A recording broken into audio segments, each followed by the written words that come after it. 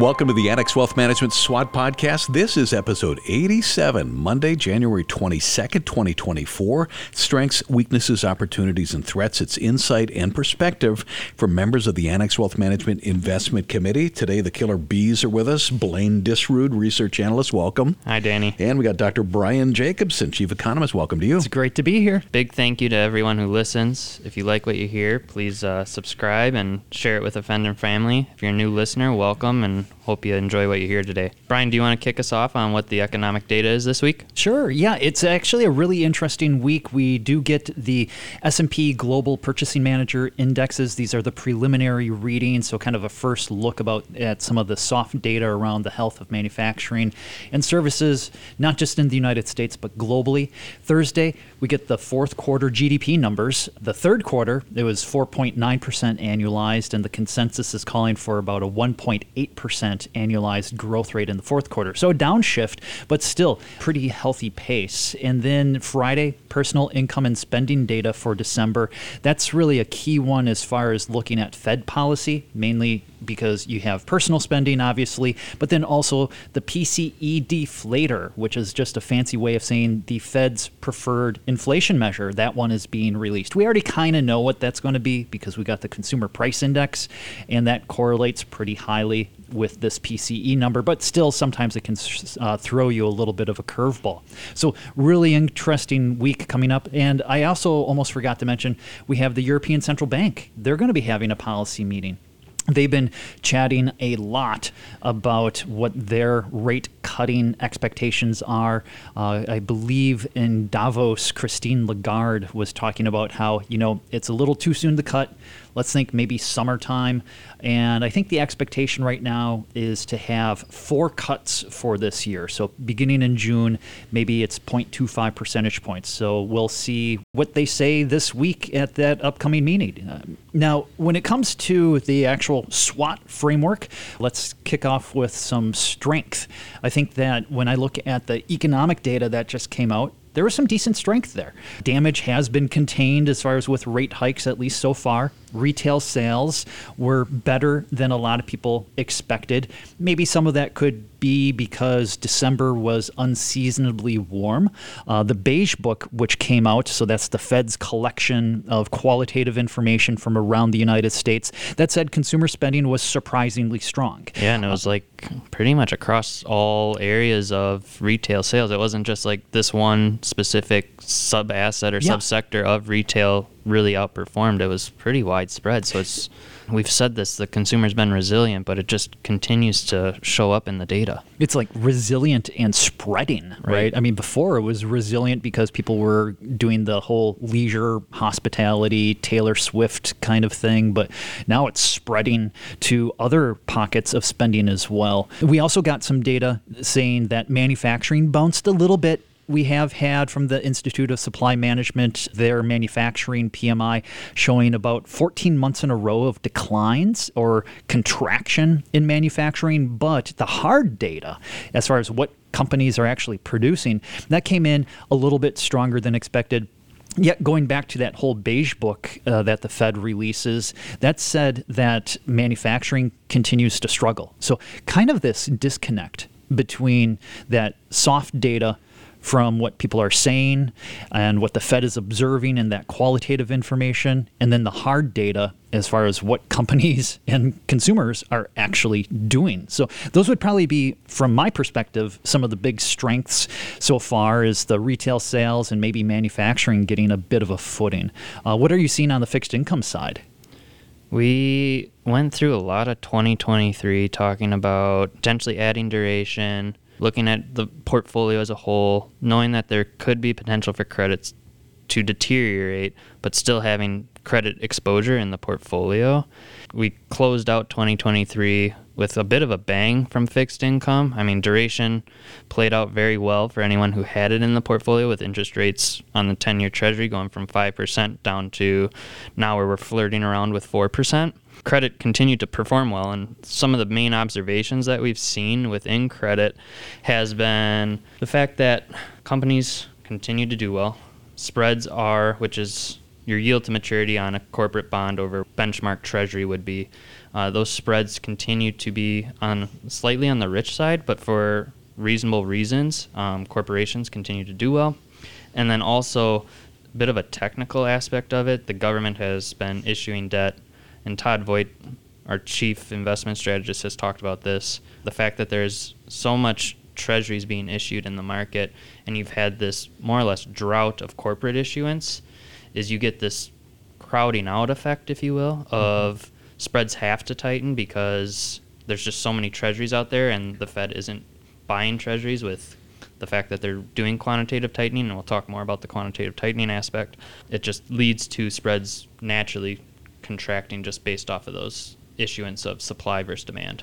Yeah, those technical factors, as sometimes they call it, right, as far as the issuance or the lack of issuance, is really important to follow. It is something very unique this time, as far as Todd, our chief investment strategist, pointing out a while ago that those spreads, maybe it's not so much that the yields on corporate bonds are too low, it's that maybe the yields on treasuries were a bit too high, which is very different than what we've seen in other cycles. And right. So maybe that explains why spreads are as tight. I was looking at the high yield index as far as just the complete lack of issuance. Like the market capitalization of the index peaked back in just after COVID. You had a lot of issuance, and it's been coming down. I'm curious when that issuance is going to start picking up, but maybe I'm getting a bit ahead of myself. We'll talk about it in threats. That's right. Well, how about some of the weaknesses then? When I was looking at what happened this past week, some of the weakness was really related to the Fed and their big pushback on the market's expectations for 6 rate cuts in 2024. Governor Waller on the Federal Reserve Board, he's the one who back in December kind of set the table perhaps for the possibility, the maybe of a rate cut in March. He never came out and said it, but I think that's the way people interpreted his comments in this past week. He really took that off the table, seemed like, really said that it's really premature. They want to proceed methodically, systematically in cutting rates. They don't have to be in a hurry. Some people have said that he's the one who opened the door to a March cut. And so this past week, he slammed the door shut on that idea. And then I was also listening to the speech by Federal Reserve President of Atlanta, Raphael Bostic, and he had said his base case is that they can probably start cutting in the third quarter of 2024. But he did also leave it open that it could be sooner, right? So I would say that some of the weakness is this ongoing, really wrestling match between the Fed and the market as far as how many rate cuts there will be and when they'll start. And that leads to uncertainty, right? So market participants who are trying to determine when rates will come down or where we might find economic slowdown from all this tightening, and trying to price that in and determine, okay, should I purchase this bond or purchase this treasury at this rate? Is it appropriate? Is it a fair value? Am I getting compensated for the risk that I'm taking? It leads the market to constantly try and reevaluate that and reprice that, and that leads to the volatility that we've talked about coming from fixed income and the ability then to potentially manage around that. And I think it'll be good to use that as a segue into our opportunities of duration management as one of the big opportunities going forward, and actually has been over even the last year plus, ever since the Fed really started their tightening cycle here. When we get into this period of not knowing exactly how the Fed's going to handle, one, the economic data, which has continued to surprise on the upside, and two, not knowing exactly when they want to cut based off of that data, leads to rates potentially becoming range bound a bit. And using duration to your advantage there instead of just holding what you have and in essence letting duration just be in the portfolio, trimming around those edges can allow for reduced volatility, but also opportunity to capture alpha with that reduced volatility as well. Yeah, I think that's a great perspective on that, is that during this wrestling match, it does create that opportunity in order to trim maybe a little when the yields come down towards some lower range, and then you add when it gets to an upper one. So it requires some of that vigilance in terms of monitoring it and then also acting on it. And I think that's one of the things that maybe a lot of listeners sometimes can struggle with, which is why why you work with professionals, because, well, that's what we get paid to do, is to monitor it and act on it on your behalf. I think one of the big opportunities is that when we were looking at a lot of the research coming into 2024, consensus calling for a continued slowdown of the economy, somewhat reminiscent of the consensus going into 2023. Although that was a little bit more extreme, everybody said that there was going to be a recession. We were of the view that it was going to be more of this rolling or roving recession continuing to hit like manufacturing, housing, but consumer spending likely to stay robust. We're likely to see it begin to slow. So I don't think that is really an outside of consensus view, but maybe the outside of consensus view that we have is that we do avoid another recession, because still it does seem that there is this growing chorus of, sometimes we refer to them as recessionistas, people who are constantly calling for a recession. And, it's possible, and we think quite likely, that the Fed can actually stick the soft landing. A lot of that does depend, though, on maybe the big opportunity is that if they start to taper their quantitative tightening program early this year, let's say maybe not at the January meeting, but it's at the subsequent meeting, that if they begin to taper their quantitative tightening there, so they stop or at least slow the shrinking of their balance sheet, then that affords them the opportunity to start cutting rates more methodically, so they can cut almost into economic strength, and it's not going to be a reaction to extreme weakness. And so if that's how it plays out, that could be a decent setup. And when I look back at 1986, 1996, 2019, those were periods of time in which the Fed was able to cut rates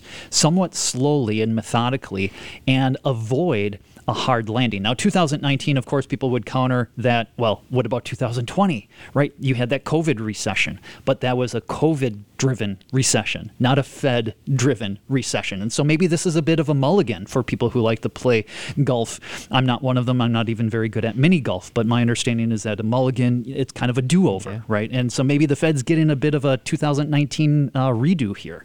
And what's interesting about it, right, is 2019 was going fairly smooth until they started hitting a few hiccups with the plumbing work, right? Mm-hmm. And I think, and we talked about this just this week, right, of them learning a lesson there and now being very cognizant of that, going into what we're seeing in the reverse repo market of withdrawals from that facility, and that causing a flag in the Fed's eyes of saying, hey, we want to make sure we have ample liquidity in the system. This is moving in the right direction as far as inflation. Economic activity hasn't fallen off a cliff yet. Let's start projecting out what we could do from a cutting standpoint and a tapering and ending of tapering standpoint. And next week, I think we'll hear from the Fed as far as what their thoughts are on that, and just the thinking about tapering or ending the tapering, right, and not having a tapering tantrum, if you will. I think that'll be having that coming online and then discussing that the market can digest that, understand that, okay, we might actually get that soft landing, and if we do, let's price that into the market appropriately, and that'd be good for credit and other aspects of the economy instead of just driving it into a recession, which is always a threat when in a tightening cycle. How do you think that might play out then as far as, let's say, curve positioning or anything as far as with any opportunities there? Yeah, what's real interesting is we've seen the curve actually start to uninvert, right? Typically speaking, when you see the curve uninverting in a tightening cycle, what has historically happened, and Brian, you're going to know this better than I, but that's when you see that market start to sell off. And that's generally because the economy is actually slowing down and the Fed's having to react to that. And we're getting kind of the reverse of that, where the Fed's almost being somewhat proactive and seeing that. It's just a matter of, do they maintain that, right? And are they able to actually cut back in a proactive manner without having the economy just fall off a cliff? Sure. And honestly, that was one of my biggest fears last year, was that the Fed was going to continue to be reactive as opposed to proactive. But back in December, it did sound like they changed their perception a little bit. Instead of driving by looking through the rear view mirror, they decided to start looking through the windshield instead. Right, and that leads to, I mean, inside a fixed income portfolio, having some credit exposure, duration management, like we talked about, those are opportunities to position yourself in a way that allows for, good returns, respectable returns, just given where the economy and those corporations sit from a fundamental standpoint. Mm-hmm. That all could lead into the big threats, right, of the Fed just doesn't do it in the right manner. They try and execute. Obviously, they have good intentions to try and make sure we don't go into a massive recession. But if they get caught up on certain data points or certain things in the economy that they're looking at and think that they have to keep that, tightening in place, and it causes that issue to occur, then we have that threat pop up. Yeah, I would hope that's a lower probability event. So when we kind of talk about the opportunities and threats, we always have to assess what's the probability of each one. And I would put the threat as the Fed making that mistake, tanking the economy, as a much lower probability than the opportunity, which is that they actually are able to stick that soft landing. But like you kind of point out, the road to hell is paved with good intentions, right? They might have the right intentions, but the data that they are using to drive the car is subject to so many revisions. And actually, Governor Waller pointed it out. He's like, hey, this CPI number that we just got, it looked a little hot, but maybe after revisions, it's not. They're going to be doing some seasonal adjustments. So after you go through the revisions, and that's why they don't want to be perceived as being overly reactive to the data as it comes in. I think Chair Powell paid the price. Well, actually, I think the market kind of paid the price when he had reacted to the University of Michigan's preliminary reading of like inflation expectations.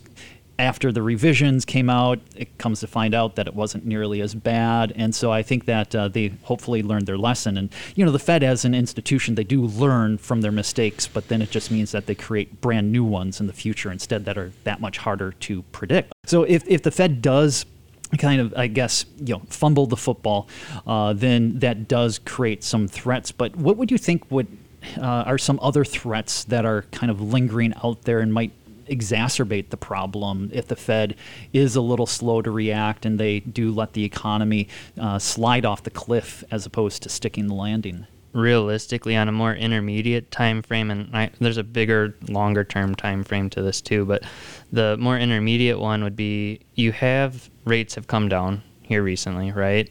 You have spreads we talked about are relatively tight. That was one of our strengths. From a CFO standpoint, if I'm running a company and I want to issue or bring on a new project, or I just have debt that needs to be refinanced, right? This isn't a bad time to bring that debt to market. Mm-hmm. We talked about there being a drought of corporate issuance.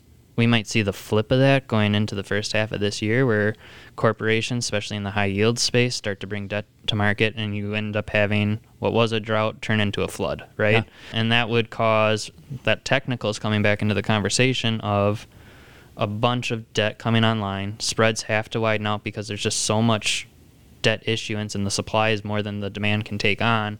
And that could lead to then corporations who did bring on debt or are trying to bring on debt getting seized up, and now we have a potential breakdown in those markets. So that's one intermediate threat. We have had low default rates going through this whole tightening cycle. Brian, you talked about how companies went through 2020 and 2021 and issued a lot of debt through that period, and they did a really good job doing that and extending out the maturities on their maturity schedule. But if we see that default rate start to pick up, the trend has been going higher. We're getting back to what would be considered quote-unquote normal, but that trend and that trajectory is suggesting that it might go past that normal. And that could then have domino effects, which, starting as idiosyncratic, turns into more of a systematic problem for the market. Yeah, and that's a good observation, is that default rates have gone from below normal to normal, but it's defined as normal because it's an average, and so that means that you have periods of times where it's low and periods of times when it's high.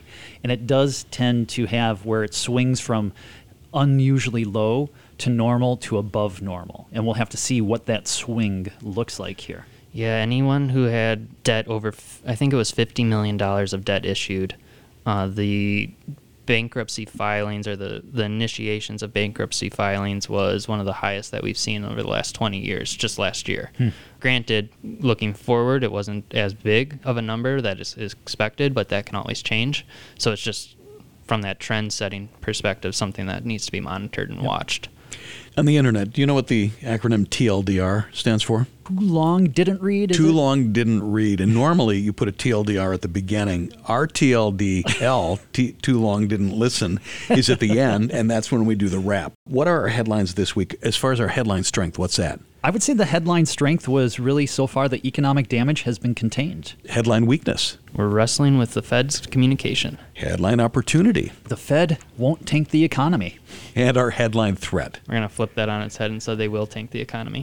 Ooh, cage match. All right. Annex Wealth Management SWOT Podcast, episode 87. Thank you for listening, folks. Brian Jacobson, our chief economist, thanks. Thank you. And Blaine Disrood, research analyst, thank you. Thanks, Danny. Annex Wealth Management, LLC, is a registered investment advisor. For more information about our firm, please visit annexwealth.com. The information in this podcast is for educational and entertainment purposes only and is subject to change without notice. The opinions expressed are those of the participants and don't necessarily reflect on those of Annex Wealth Management, LLC. Information presented should not be construed as tax, legal, or investment advice, or a recommendation or a solicitation for the sale of any product or strategy. Listeners are encouraged to seek advice from qualified professionals to determine whether any information presented may be suitable for their specific situation. Investments involve risk. Neither Annex Wealth Management, LLC, nor its podcast participants shall be liable for losses resulting from decisions based on information or viewpoints presented on this podcast.